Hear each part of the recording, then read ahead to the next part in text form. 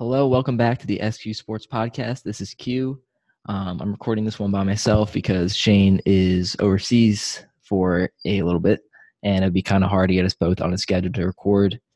But game 2 of the finals just ended, and I thought it was a really great game. I thought it said a lot about both teams, especially Golden State, since they pulled out. They won 109 to 104. And usually we don't do instant reactions to stuff, but I don't know. I just kind of wanted to do it right now because I thought it was a really, really interesting game, especially in the second half. And I'm probably getting to some draft stuff at the end if I am up for it. It's 11:24 p.m. Eastern. The game ended about 30 minutes ago. And might get into some draft stuff, might do some free agent stuff because we weren't able to record during the conference finals, or at least after the conference finals. We recorded right after Game 7 of the Eastern Conference semis between Philly and Toronto.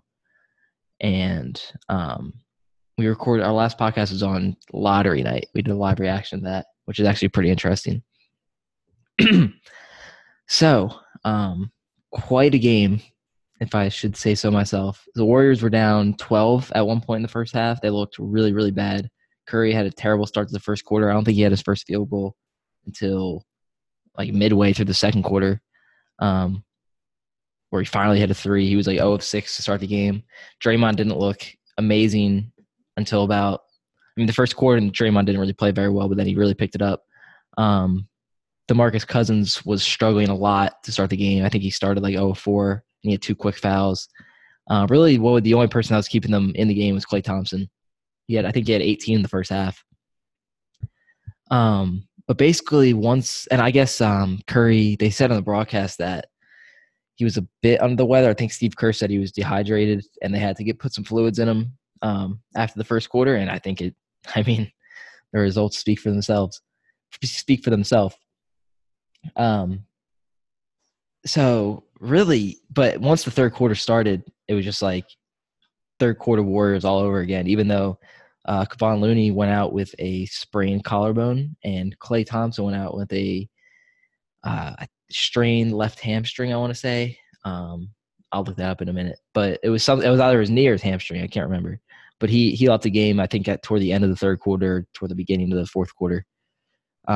He landed a little awkwardly on a three and then stayed in the game for a couple minutes, but then he was like barely able to get off the court, and he did not return.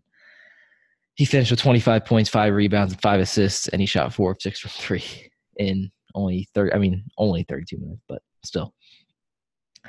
So, the Warriors from the first 5 quarters of the series looked really bad. They just looked discombobulated. It seemed like the rust, especially in Game 1, was just like the rust was real. I mean, they had 9 days off before Game 1, and Toronto had a fair amount of time off, but they were still kind of in rhythm. I think they only had like 4 days off, which is probably like the sweet spot in terms of getting a good amount of rest, but not getting too out of rhythm. So Toronto, Fred VanVleet has continued his ridiculous shooting. Kawhi was just I honestly, it didn't even feel like Kawhi was doing that much tonight. But he did only shoot 40% from the field, but he had 34 and 14, 16 of 16 from the free throw line. Only went 2 of 9 from 3. He was a second worst plus minus on the team. He was a minus 14. Lowry was a minus 17, which obviously, one game plus minus is never truly accurate. This doesn't always tell the whole story, but still, that's pretty rare for Kawhi. Usually he's pretty big positive. He also had 5 turnovers tonight. So yeah, I guess his down game is still 34 and 14, but you can tell Draymond was really giving him problems. And then they put Klay on him because Kawhi I think he had 8 early points, and then they started putting Klay Thompson on him. And Klay was really doing a good job. Klay's on-ball defense is just so good, and nobody ever talk. People do talk about it, but I feel like at some point has he made all defense? I'm not sure if he's made all defense, but it's just he's not an amazing athlete. He's just so smart on defense. He's a good athlete. He's very quick, but he's just he made the all defense second team this year. So yeah, once they put him on Kawhi, it was like Kawhi was still getting his, and he was still really efficient getting to the line. But Clay was clearly making him work, kind of the way that Aaron Gordon did a little bit through some parts of the first round, and what Ben Simmons was doing a bit in the second round. Like Kawhi's good to get his points because he's Kawhi Leonard. He's probably a top 5 offensive player, maybe top 3 offensive player in the league. But if he has to work for it, he's not invincible, even though it kind of seems like it. I mean, he's had some injury scares in the playoffs, and he didn't look injured today. It was just like, still, he's carrying a pretty big load. Siakam had a ridiculously efficient game 1. I think he only missed like 3 shots, and he made all his free throws. But tonight he was 5 of 18. Didn't make any threes and missed 2 free throws, and he was just couldn't really get into a rhythm because they put Iguodala on him. They switched Iguodala onto him, and it seemed like it really started giving him fits. And Gasol was really struggling. His shot wasn't falling, and Danny Green's starting to pick it up a little bit. But if Van Fleet didn't have those stretches where he was just scoring at will, I mean, this game could have been a blowout much earlier. I mean, it started to become a blowout, and then some weird plays at the end of the game made it close again. It was like a 10-point game with a minute left, and then I think Toronto cut it down to 2. And then Iguodala hit a very clutch 3 at the end of the game to ice it with about 6 seconds left. But really, it's just as soon as the Warriors came out, at the end of the second quarter, they started to kind of figure it out. Steph started hitting shots, and they started getting their, the Warriors looks that they always get. And then the third quarter, I think they started out the third quarter on an 18-0 run. Like it was peak, like 2016 Warriors, Game 6 versus Houston a couple weeks ago, Warriors. The whole Game 1 versus Portland, like when they're just getting whatever they want, even though they don't have KD. Like usually the whole reason they've been able to get all these insane looks is because like you just can't double anyone. But right now it's like even without KD, they're still they're figuring out. Quinn Cook he was just a really great spark. He hit 3 of 5 from 3 tonight. When Curry was out, Curry came out and the Raptors started to make a comeback during the third quarter after that big avalanche, 18-0 avalanche.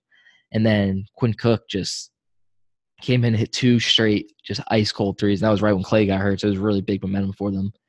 Livingston, I thought his defense was better than it has been. I mean, he's pretty old at this point, so a lot of times it seemed like he's getting beat. But I thought he did a really good job staying on Lowry because a lot of Lowry's points comes from just tricking people into biting for his pump fake, like at the free throw line.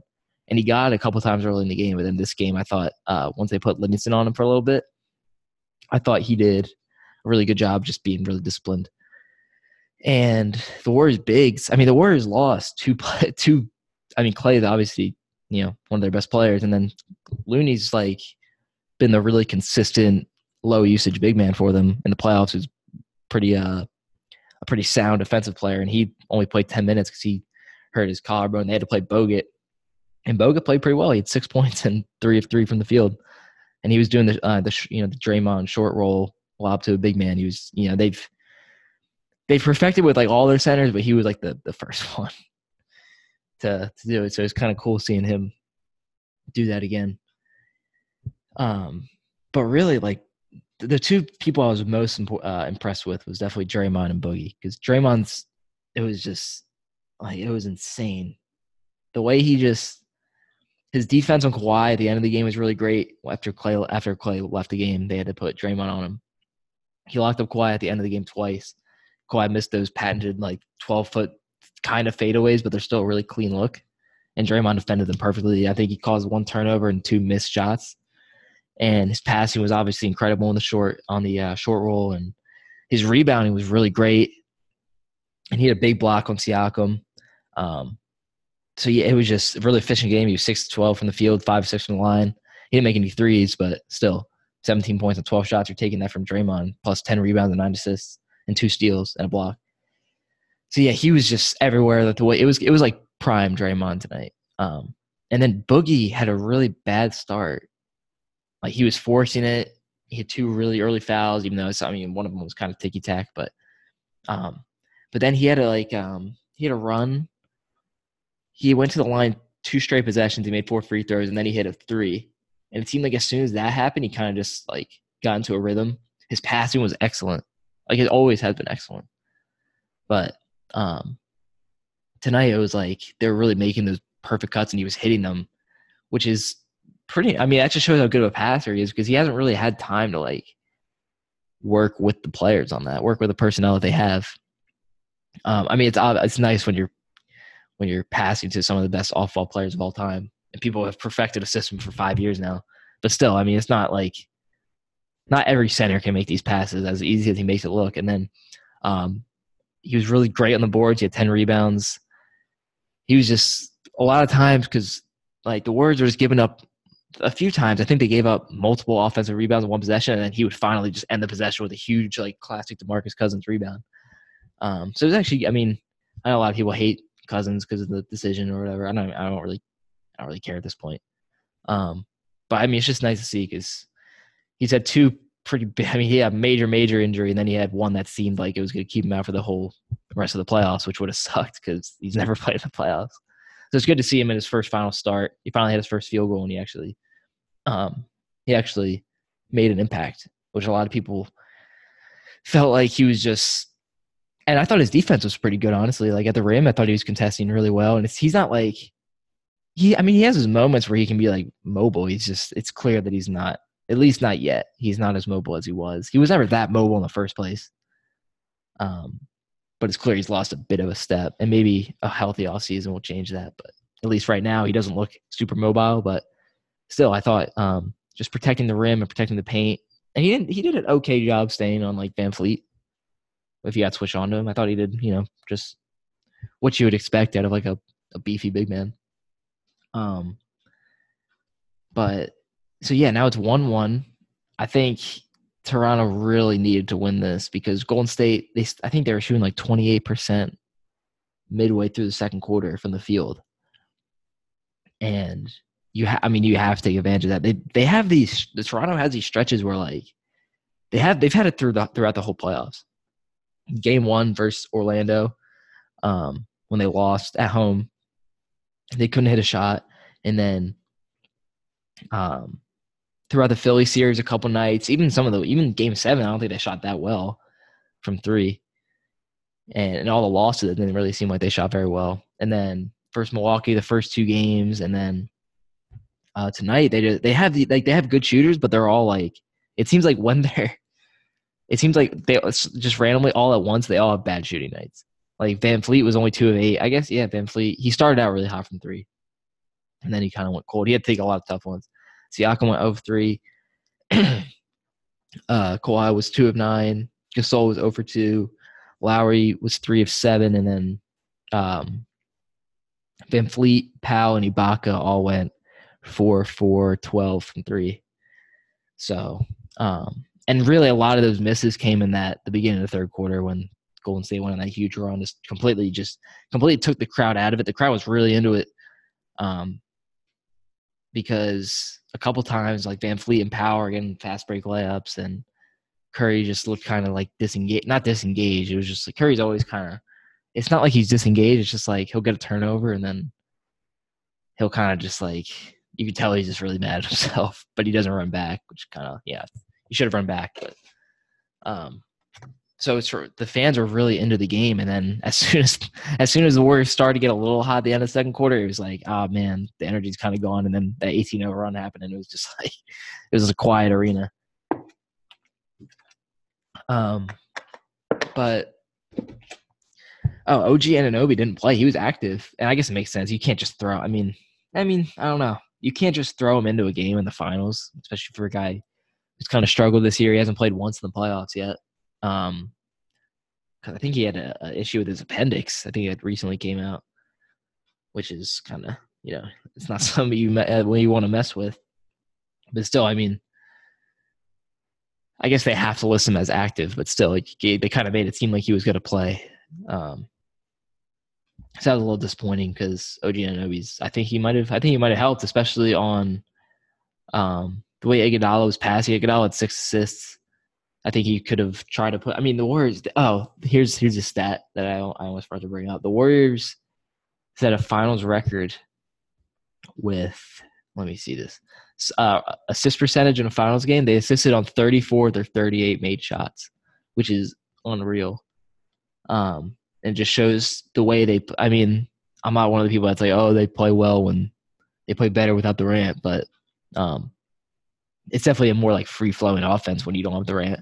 Which I mean, it works a lot, but then still, like they really needed him in game one because they weren't really finishing those looks, and you really need that guy that can just like break it down from the free throw line and hit those really tough shots. And I'm not sure when Katie's playing. I mean, maybe he'll feel more engaged to come back now because Clay might be out, or Clay and Looney might be out, which if Clay and Looney are out, I mean, the Warriors bench already isn't good. And that lineup with Clay, it's like the Clay and Friends lineup where it's like, what is it? It's like Clay, Cook, McKinney, Jerebko, and either Boogie or just like one of the other bigs. That lineup just it hasn't seemed to do anything.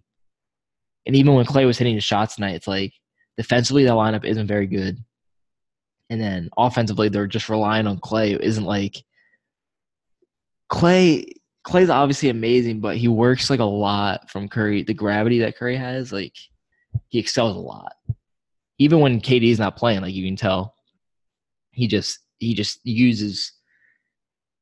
I don't know really how to explain it. If you watch, you understand. But like Clay really uses Curry to get his open looks, which is fine. I mean, it's fine. I'm not like it's not like a criticism, but so that lineup's just weird. So I don't know. That was like the main, and they kind of started going away from it in the second half. And the only time Toronto started making that comeback was when they had that lineup in there, and then when Clay went out, Quinn Cook like saved them and finally started hitting shots. When he hit those two huge threes back to back. So yeah, I think it was just a really, really enjoyable game overall. Like it was really the second half was really back and forth, and Lowry fouled. The refs were a little bit suspect, honestly, but I thought they were suspect for both sides. Like a lot of bad calls went against the Warriors. There was one when Van Fleet like stripped. He didn't. I don't know. I can't remember if he stripped Curry, but it was like he got a steal on a play with Curry, and then Curry was kind of chasing him down, and Van Fleet like kind of had him. He kind of was like holding Curry while Van Fleet was dribbling. He was kind of like holding Curry back, and then Van Fleet fell, and Curry was called for a loose ball foul because I guess Van Fleet didn't fully have the possession yet. But it was like it shouldn't have been anything. And then late in the game, like Boogie, it should have been a block, but they called it a jump ball. Like he should have got blocked, and the ball went right back to him, and then he scored. But then they called it a jump ball, which was a little. I mean, that was a pretty big play because it would have put the Warriors up, I think, 7 at that point, and then there was a jump ball and Kawhi won because Kawhi's 7'4" wingspan or whatever, but you can't jump. And then the Raptors got the ball back and they had a 3, and they made a 2-point game. So I know I'm a bit all over the place with like all these, my recollection of the game is just very late. So I apologize, but I'm just trying to like kind of stream of consciousness. But there were some bad calls with the Raptors too. Like there were a lot of bad calls for Lowry on drives, and Lowry's like his last one was dumb. Like he had 5 fouls, and but you get a rebound. He tried to like go around him, and if you're gonna do that, you have to like try to like poke your hand at the ball. You can't just like slap it. Even if like he got Boogie's wrist, but even if he like got the ball, it would have looked like a foul anyway because he aggressively slapped it, and then he's freaking out about the call. But like, like I don't know why you would. Usually he's a pretty high IQ player, but that seemed like a mistake. And then some of the calls on Gasol and Siakam were just really suspect down low. And basically, when Boogie had that, when I was talking about earlier, how he had that the 7-0 run where he had 2 straight fouls. He had 4 straight free throws on 2 straight possessions. That both of them were kind of suspect. Especially one, they called a block on Lowry when I think it was pretty clearly a foul. He was not in the restricted zone, and he, his feet were set, and they called a block. So it seemed like in the first half the Warriors were getting all the calls, and the second half the Raptors were, which is kind of weird because both teams the Warriors were playing worse in the first half and they got all the calls, and the Raptors played worse in the second half, but they got all the calls. So it was a bit backwards, but yeah, I don't. I'm not gonna. It's gonna be a good series, definitely. The Raptors' half-court defense is still like really great. I know the Warriors kind of figured it out in the second half, but I mean, I'm sure the Raptors will adjust. The defense was just so good in the first game. People started freaking out in the first game because, um, I mean, the Raptors did look incredible, but it's like if there's anything I'm learning from the Raptors, that it's like momentum. I don't know if it means anything for this team, and maybe that's just because of like how like how should I put this? Like Kawhi is so like centered. I don't know if that's the right word. Where he's just like he doesn't get too high. He doesn't like celebrate too much, but he also like doesn't freak out. You know. So maybe it's like I don't know. I don't know how to explain it. It's just like during the Philly series, I was a fan of the Sixers, so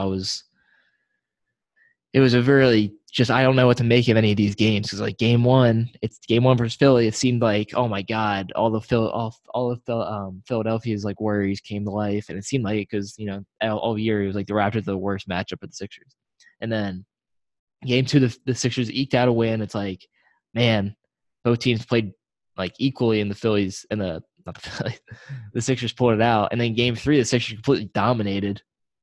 And it was like, oh man, the Raptors are completely done. Kawhi's doing everything. He can't carry this.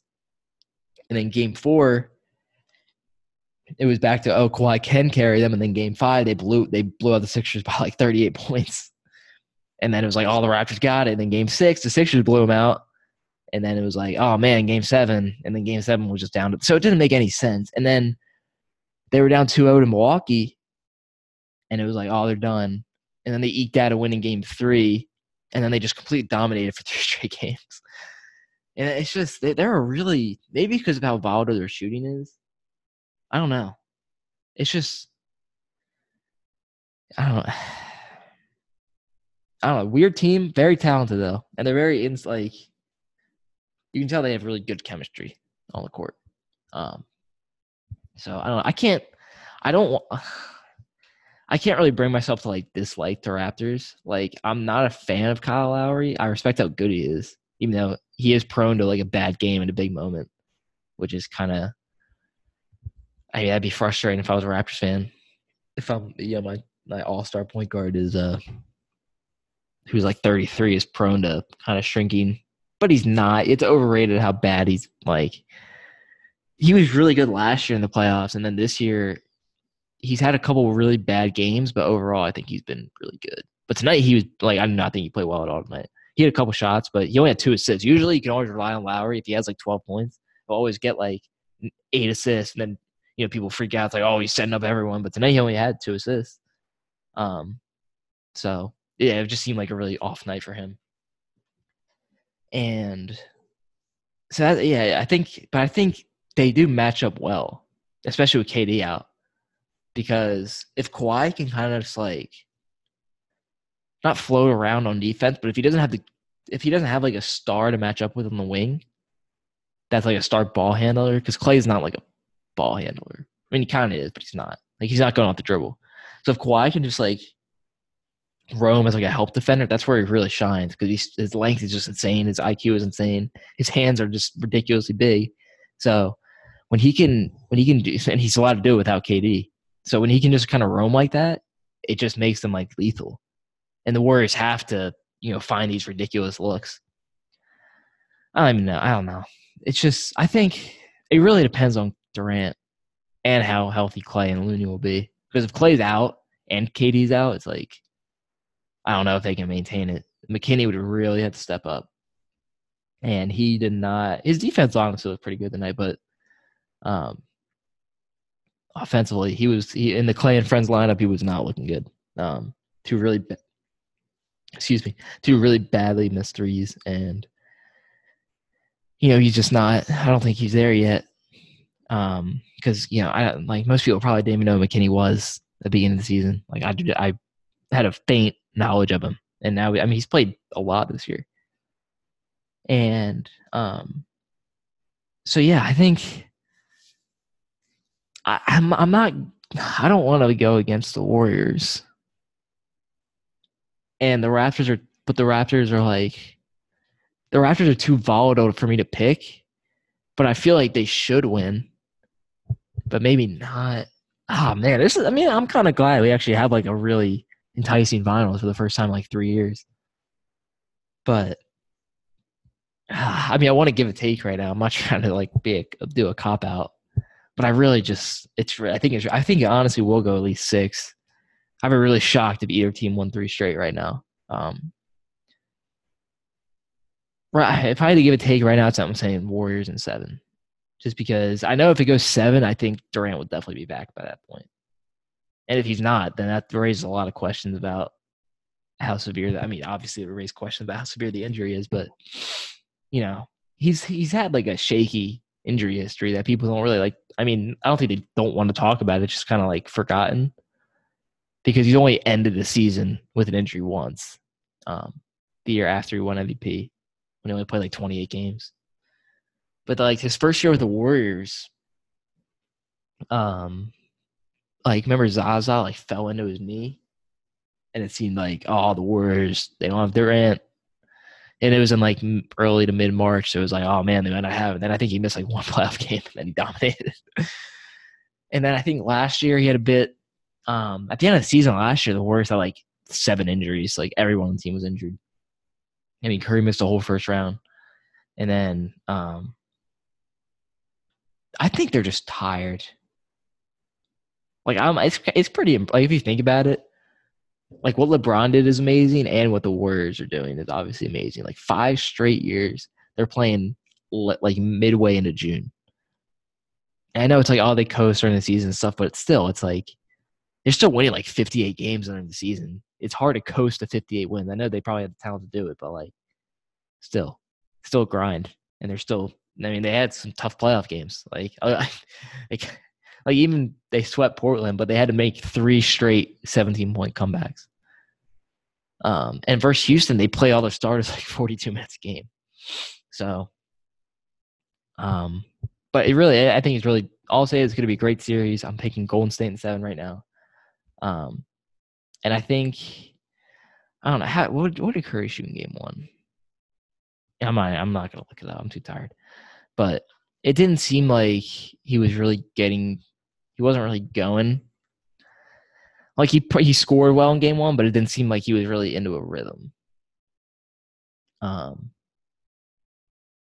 he had 34. Jeez. Maybe I'm just misremembering then. I don't know. Like he had 34, but it didn't seem like an easy 34. It seemed like he was just hitting like ridiculous shots. So that's basically what I got on that.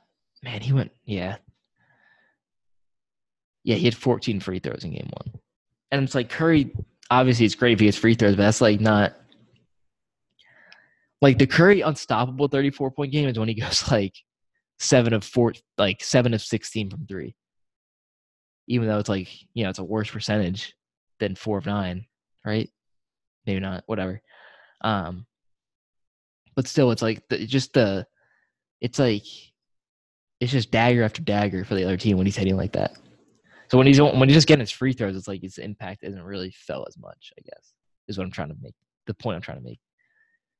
Also, I'm pretty shocked I didn't see any Jordan Bell tonight because I didn't think he was that. I don't think he played that poorly. Like I think he's played pretty well recently. I think he could have helped them since Looney went out, but clearly it was a good decision because Boogie and Bo held it down. All right, I got to move on. So, free agency. It's going to be July or June 30th now. It's when it moved up. They moved up to 6 p.m. June 30th, which I think is good. Although they're not doing it for the fan. I mean, they do it for the fans only just because they can probably make like a show at 6 p.m. that people will actually watch instead of, a live sports center at 12, with like Woj and Lowe will probably be live on 6 p.m. and they'll be reporting. And they'll probably honestly like see video of them tweeting what's happening because Woj is just the source god. But So the KD injury is really like the KD injury and the report about the Clippers like potentially being a really attractive spot for him. He really like changes a lot, at least in terms of perception. He might have already made his choice. Like he might have said, "Oh, I'm going Knicks." He might have made a choice in like January when they made that Porzingis trade. Because it wouldn't be the first time. I think we all knew that, at least at this point, I think it's kind of obvious that LeBron planned on going to LA, like probably pretty early in the last season, or at least he was leaning toward it. And then he made a decision definitely a long time before July 1st. Like it was a done deal. And the thing with KD's agent, like setting up shop in New York, it's not subtle, man. Like we're seeing it, you know. You don't have to get mad at us when not us. I'm not part of the media. I just think I am. When um, the media asks him why he doesn't answer questions for 10 days, you don't have to get mad at him. I mean, it's not that hard to just be like, oh yeah, sorry. I don't know. I don't even know what I'm talking about. But anyway, I think like the injury, maybe he's like, oh, I want to run it back. Especially if they lose. Because if they lose, he can be like, oh, yeah, let's run it back. I'll carry us back to the title. Because then he can have like the validation, like, oh yeah, they actually do need me. Because a lot of people think they don't, which they might not. But so that's like an angle. The Clippers thing. I mean, I always thought the Clippers were like a way better choice than the Knicks because the Clippers also can pretty easily create space for two max players while retaining. I think if they trade Gallinari, I think right now they have two maxes. And if they trade Gallinari, they have space for two maxes and they can like re-sign Beverly and whoever else expires. So, and it's in LA, and it's like they're like a well-run organization, which is funny. But it just shows how great of a GM Jerry West is. I mean, all the trades they made just seem like absolute wins. Even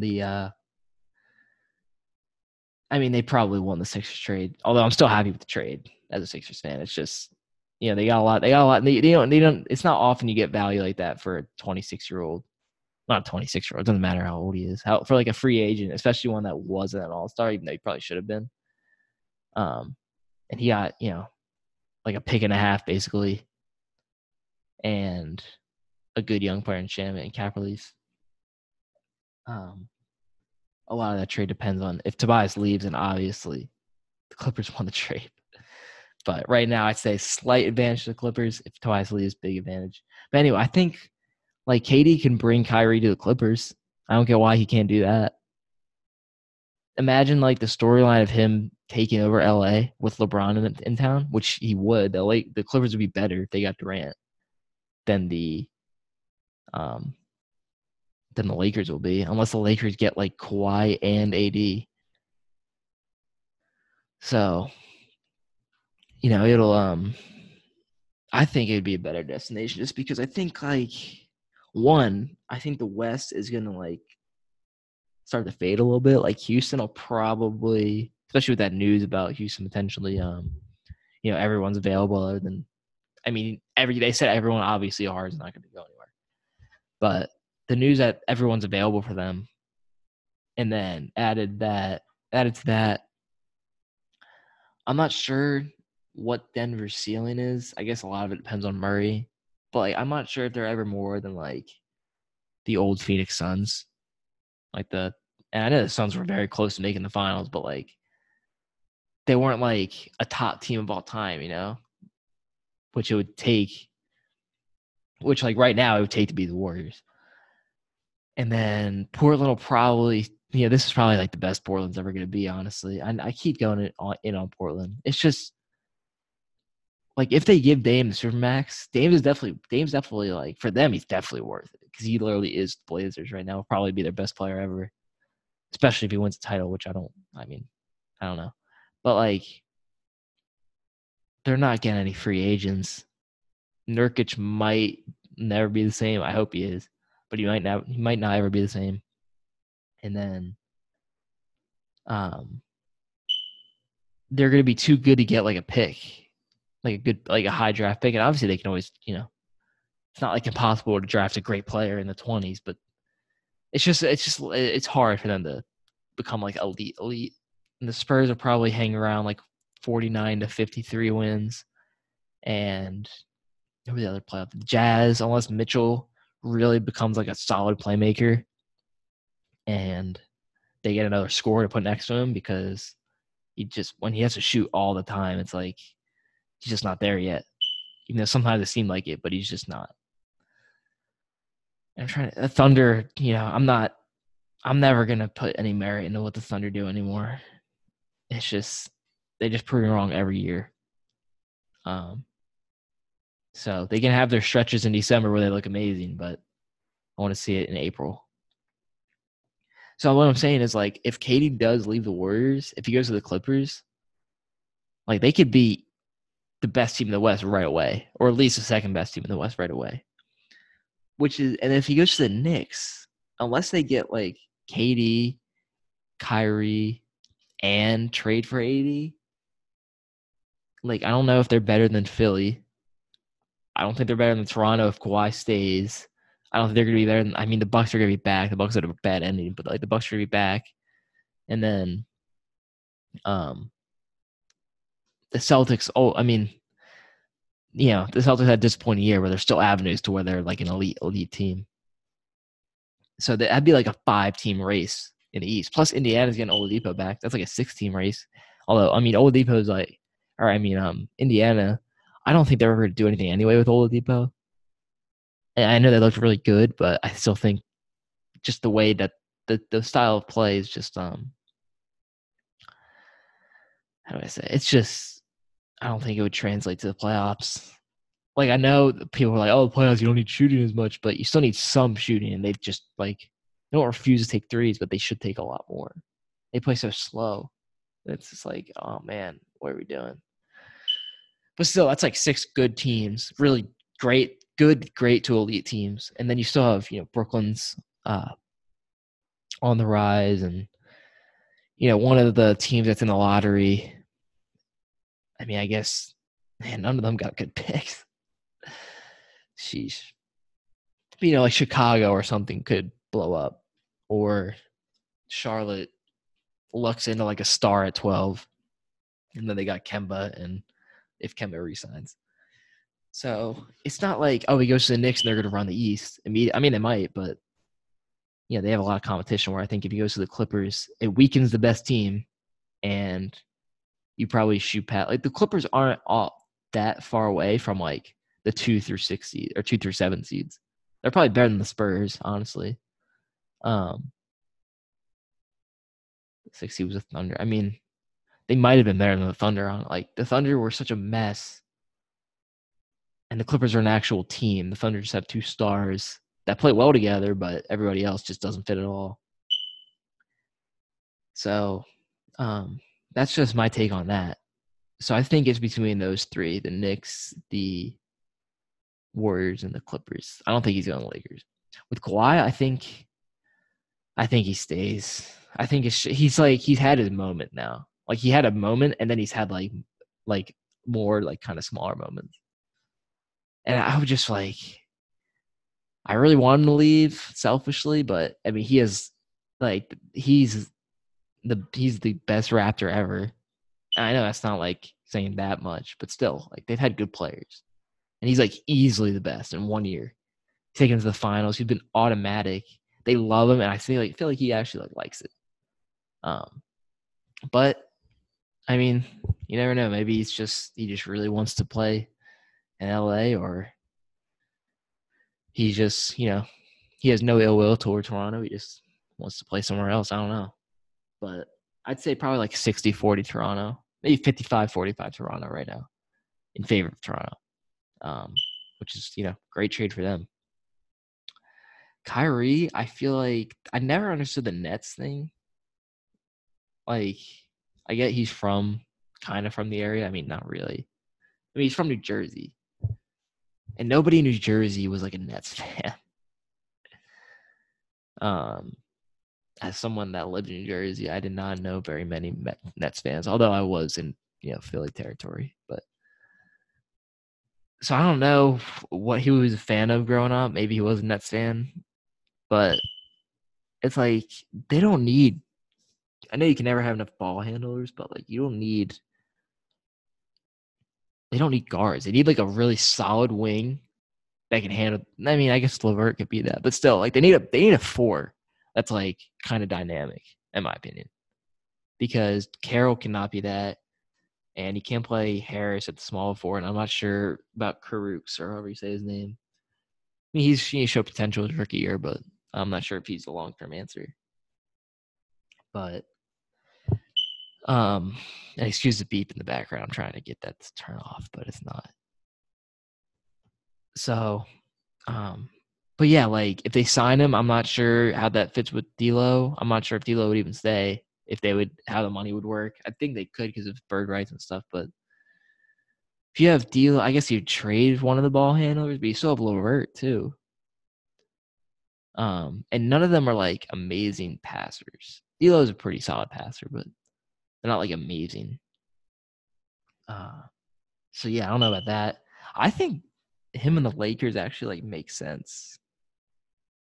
Like I get people are like, oh, they burned the bridge with LeBron, but I think that's like been patched apparently, and yeah, there's been some momentum for him going to the Lakers from some of the reporting that's going on, and I mean, we know how good of a fit he is with LeBron. It was never a basketball issue. I mean, Kyrie took the most shots on the team his last year with the Cavs.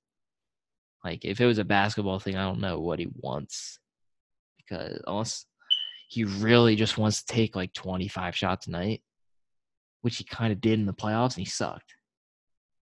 So that's I don't know. And then the Knicks thing, I mean, maybe if KD goes, probably,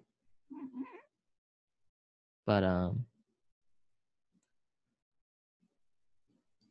yeah, it's a little far out for me to like really make a concrete prediction, because we always know a lot more like leading up to the draft, and the draft should be after free agency. I'm so not sure why it's not, because it makes so much more sense. If you shouldn't build your roster,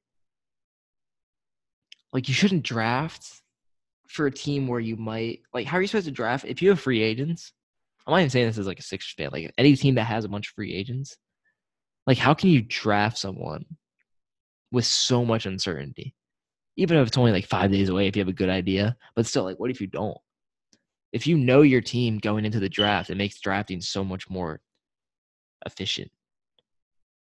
Um, and I hope they change that eventually, because it just makes so much more sense.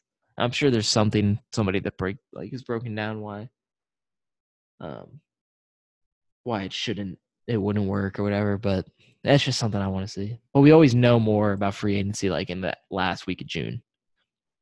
The odds are always changing. Like the Vegas usually knows a lot, and um,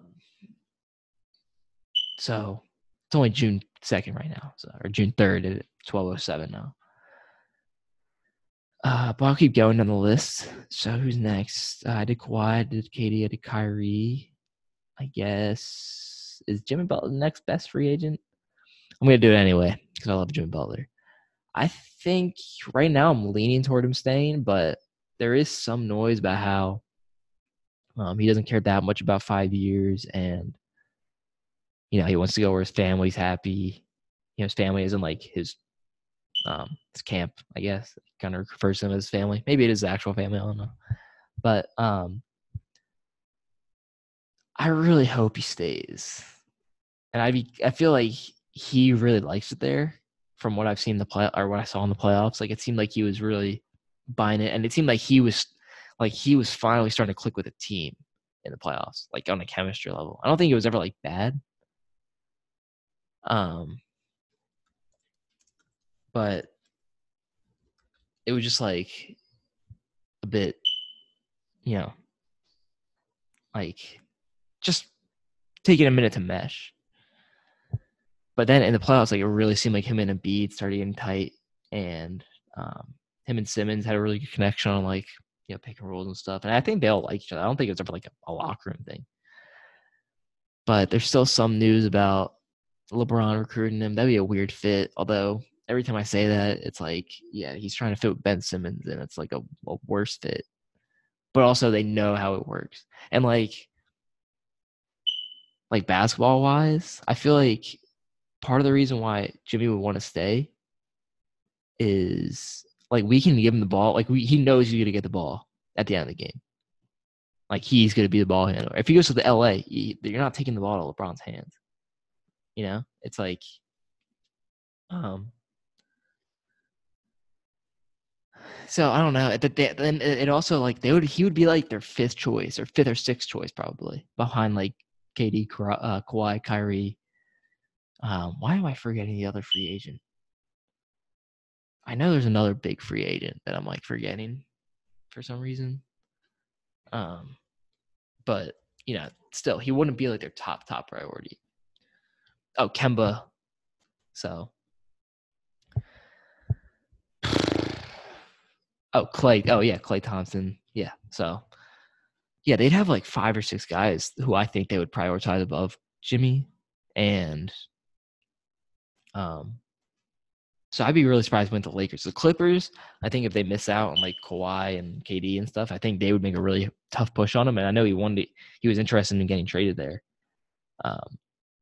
Funny enough, I think Tobias for Jimmy would have like made a lot of sense in September, but clearly they're on the same team now. I hope. But I think if I had to put my life on it, I'd say he stays, but I wouldn't be like that shocked if he left. But I really hope he stays. I heard something about the Mavs. I know he's from Texas, so maybe, but that'd be him and Doncic. It's like it's kind of Doncic's team, weirdly enough, and they still have Porzingis. I mean, would you really want to go somewhere like that? Like that has a chance to be a disaster. Because they're out on they're out on 2 picks, 2 of their own picks, and they're about to pay an injured guy a lot of money. And I'm not sure how they get a lot better around them if they sign Jimmy to a max, because they're going to have to pay Doncic. And I mean, you're not even worried about paying Doncic right now. I'm really sorry about the beeping noise. You're not even going to have to pay Doncic right now. So I don't know. I mean, that'd be, interesting. Maybe there's like a sign and trade thing if he leaves on a sign and trade and the Sixers actually get someone like pretty good in return that could actually help, then oh well, I'd appreciate that. Going down, who else? Clay, I think Clay's gonna stay. He's not leaving. Kemba, I think he's also gonna stay because he made All NBA, and I'd be shocked if MJ didn't pony up the Supermax for him, because I don't think MJ wants to lead a tanking team in Charlotte when they already struggle with attendance and stuff. So I think he's gonna stay. If he leaves, probably LA or New York or Dallas, the usual suspects. Porzingis, I don't think he's going anywhere. Cousins, I have no idea where he's gonna go, because I think he played like he showed enough that he'll make more than whatever the Warriors paid him, and I'm not sure how much more they could offer. I guess unless like KD leaves. But I have no idea who would like take. Maybe he takes another 1-year deal, but you think he would want one? I don't know. I'm not paying like 3 for 60. I wouldn't do that unless I really have faith in him. Vooch, I'm maybe Dallas or something, or Atlanta. Atlanta for Vucevic would actually be offensively a nice fit. Next to Collins, even though neither are great defenders, but apparently Atlanta really is prioritizing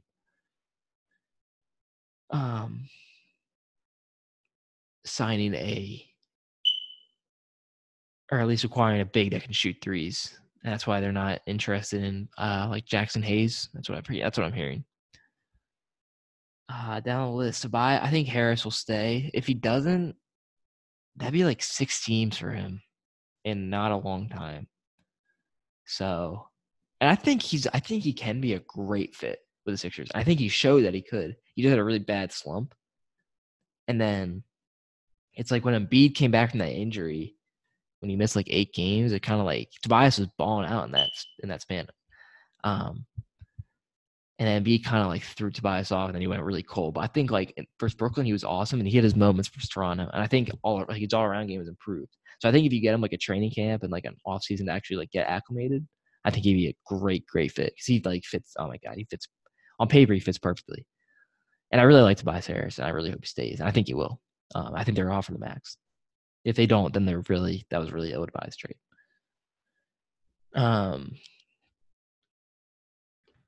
Moving on. Chris Middleton. I think he's gonna stay. I don't know where you would go. The only team I can see him going to is like Dallas, but I'd be shocked if he left. I mean, he's a good fit, although I don't think he's worth the max. He's like in the Tobias Harris tier where he's probably worth like 25 million, but he's gonna get like 30.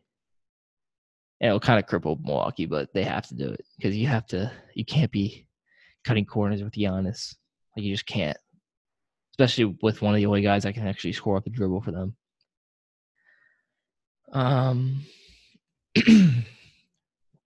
Any other big free agents? I'll just go quickly through. D'Lo, I think he'll stay, but it'll obviously depend on. I don't know why it says he's unrestricted because he's not. I think it'll depend on if Brooklyn can get anyone else in free agency.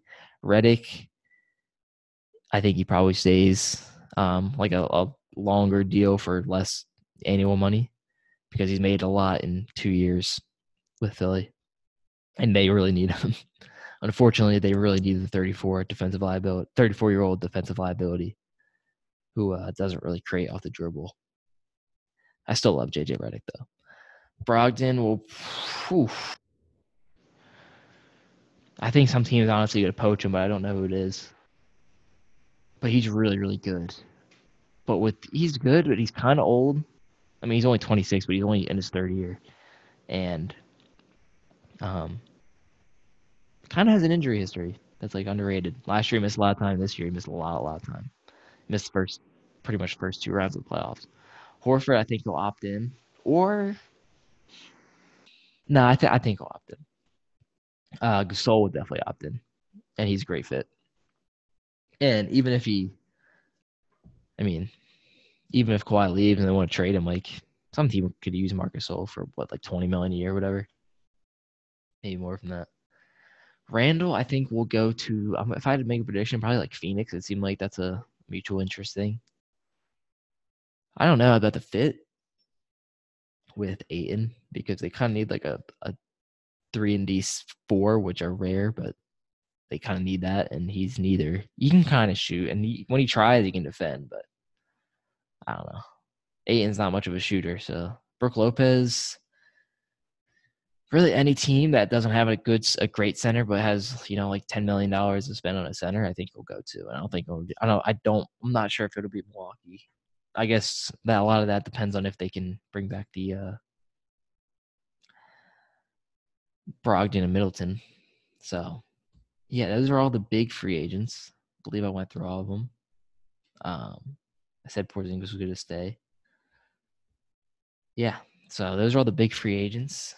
Last thing I'll do for like a couple minutes is just talk about the draft because I've been doing draft breakdowns on the website, and we had our live lottery reaction. Shane was pretty mad because he's a Suns fan. They got the 6th pick. And it's just a weird draft that I'm not sure how I feel about it. I'll admit I'm not as interested because the Sixers don't have a pick, but I'm doing my due diligence. I'm still looking into all the prospects. I really like, Zion's great. I'm not that big of a Zion fan, but like he's gonna be good. And he definitely deserves to be the number 1 pick. He's ridiculously efficient. And I think he'll be a good enough shooter to not be a liability in that regard. I really like John Morant, but I could see the downside. Like he's really undersized. He's going to be. I don't see him being great defensively until he bulks up. And his form is really weird. I mean, he hit his shots. You can credit, and he shoots really well from the line, and like on layups and stuff and floaters. But it's like both his elbows are coming out kind of. but it's not like terrible. Like he can definitely work on. It's not like an unfixable thing. And his passing is just like really, really great. And he seems like a good like intangible. I hate people overblow like the intangibles thing, but he seems like a guy that people actually want to play with. Barrett just seems like the most naturally gifted player of the three, but there are definitely like some tunnel vision stuff with him, and I think he has like a good mindset though. Like he seems really like ferocious, and he just needs to be kind of reined in. He's only 18, like he's pretty young for his class. He's only 18 still. Um, so I mean, yeah. If I'm the Knicks, excuse my yawn. If I'm the Knicks, I am definitely taking him 3. I don't think I would take Culver. And if you do take Culver, you gotta trade back. You can't take him at 3. LA, I think they're gonna take Garland, and I think it's an interesting choice. Because I think he can fit next to Lonzo and like LeBron, but I don't know. It's like he'd really need to be able to hit shots from day one if he wants to play. If they plan on keeping the pick, which, on draft night they might think they still are, even if they don't. But I really like Garland. I think he fits the mold of like what is really important in the league, which is like being able to shoot off the dribble from 3 and create shots from there. Kind of like a Lillard. I mean, I'm not saying he's Lillard, but he's like in a Lillard mold. And Lillard's like Curry light. So being Curry light is still like a great player. And at worst, he'll be like, like a spark plug off the bench who gives you like 14 a night on like 23 minutes a game, and is passable in other areas. Although his defense is a little, I'm not sure how great of a defender he could be. He's very small. He's like, I feel like, I know we didn't get a sample size with him because it's only 5 games, and Trey like had really bad defense in college. Like Trey's just a bad defender in general, not just because of his size. But like people freaked out about Trey Young's size, and they're like the same size. So I don't know where the freaking out is for him. And they're both like kind of gunners. Maybe Trey's like the ultimate gunner, but I don't know. We only saw 5 games from Garland. So who's the next? I think Culver at 5 is a great fit for Cleveland because Sexton is explosive and a good shooter and not a great playmaker. And Culver's like complements that. Like Culver's not that explosive and not a great shooter, but he's a really solid playmaker and he attacks the basket really well. And he's just like a smart overall player. And he can hit shots. He's not like incapable of hitting shots. So I think like having him as maybe to run the offense would be good. And then Seti at the 3 and then Love at the 4 for now. And Tristan at the 5. So I think Culver's a great fit for them. And then 6 and 7, like if the Suns take Kobe White, which they might just be like guilted into it. Maybe they trade 6 for Lonzo or something. But if they do take Kobe White at 6, so they really eventually need to just put their fork in the road. That's not even a phrase. But just like, oh yeah, this is our point guard. Regardless of what the fit might be, like we're getting a point guard. They have to do it eventually. They can't just rotate G League talent forever. And then Booker's not a point guard. I'm sorry. Booker actually would like be sick if he could play off the ball a little bit because that's what he like came up as. And then he just like developed his handle and his isolation ability. But if they take Kobe White at 6, which I think they would, then who does Chicago take? Like Chicago doesn't need Cam Reddish. They don't need DeAndre Hunter. They don't need either of those guys. So really, the agents of chaos are the Lakers because the Lakers take Garland, everything gets screwy. But the Lakers take like Reddish or Culver or DeAndre Hunter, then it kind of like, oh, the Suns and I don't think the Cavs take a point guard. So then I think the Suns and the Bulls just take whoever the other team didn't at point guard. Because even if Garland like isn't a great fit, still you need to have your point guard eventually. I think Garland would be pretty. I mean, if you can shoot, you can fit. It's just the playmaking defense that they don't be worried about. But at this point, you just need a point guard. Man, it's late. 12:24. So where am I? Oh, so I guess the Bulls are in that situation where they don't. There's no point guards like great point guards available at that spot. Because after those 3, it's like the next one's what, like Ty Jerome in terms of like likely point guards taken. That's like he's projected to go in like the mid to late 20s. So, um, so if the Bulls are in that situation, I think they would just take a flyer on Reddish at that point because they have like Porter. So if they have Porter, they seem to like him. Why would you take DeAndre Hunter? Like I don't think DeAndre Hunter has any chance of being more than it. I think DeAndre Hunter is going to be a great 3-and-D player, but I don't think he has any chance of being more than that. Um, so,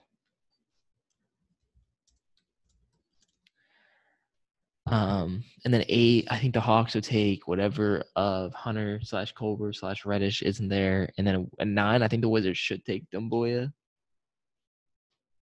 And then at 10, I think the Hawks.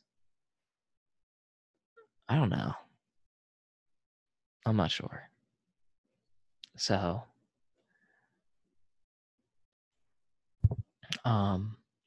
sorry. So at 10, so I heard they're not in on Hayes because they want like a shooter, at least a shooting 5. So maybe they take I don't know how to say his name, Goga Bitadze. I'm not certain to say his name. He's a Euro big. Kind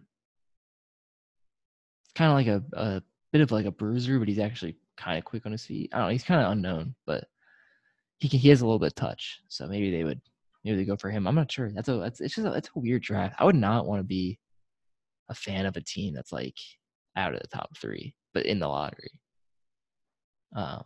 Because it just seems like underwhelming prospects. I don't know. Like ESPN's gonna have a hard time promoting the drafts outside of Zion and Moran. Moran's really fun, and Barrett can be fun, but it's just like the other guys are just like, man, like Langford boring, Porter Jr. boring. It's like I don't know.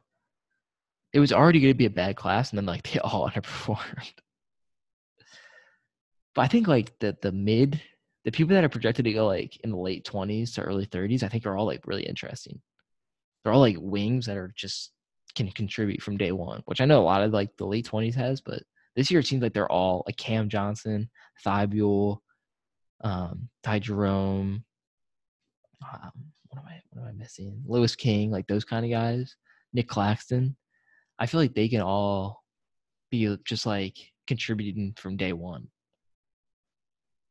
It just seems like there's more than usual, and there's still like interesting guys like Taco Fall and stuff. Like it's just I don't know. I'm gonna be more interested watching like the end of the draft. I don't know because I think especially with this year's like draft class being underwhelming, like in the 4 through like 12 range, I think it's definitely people are already gonna not want to tank because of stuff that happened to like the Suns and the Bulls. But because like this year being the first year is really going to accentuate that because people are going to be like, man, I'm getting like Cam Reddish at 6, and I really didn't want to. You know, it's like I don't know. Like we wanted to get Zion, we're settling for Cam Reddish at 6 when we could have Zion at 1, which is just I mean that's a hypothetical. I don't know who the Suns are going to take, but I don't know. It's just the odds are just weird, and we saw it when we did our live thing. Like it's real. It's like we know the odds, and we always go on Tankathon and sim it, and it's like, oh man, these odds are weird. But then when you see it live, it's like crazy. Um, you're just like, man, they really changed it after a long time. So that's all I got for tonight. And I'm sorry I'm very tired, and I had to stop a couple times because of beeping noise, but that's just what we're doing here. So that's how I'm gonna end it. We will. I'm not sure when Shane's getting back. But we're going to have a lot of content going up, a lot of draft stuff. We'll do some mocks and a post-finals podcast, maybe another in the middle of the finals. Something crazy happens in games 3, 4, 5. But overall, very fun game. Free agency is going to be fun. The draft's going to be fun, even with a crappy draft class.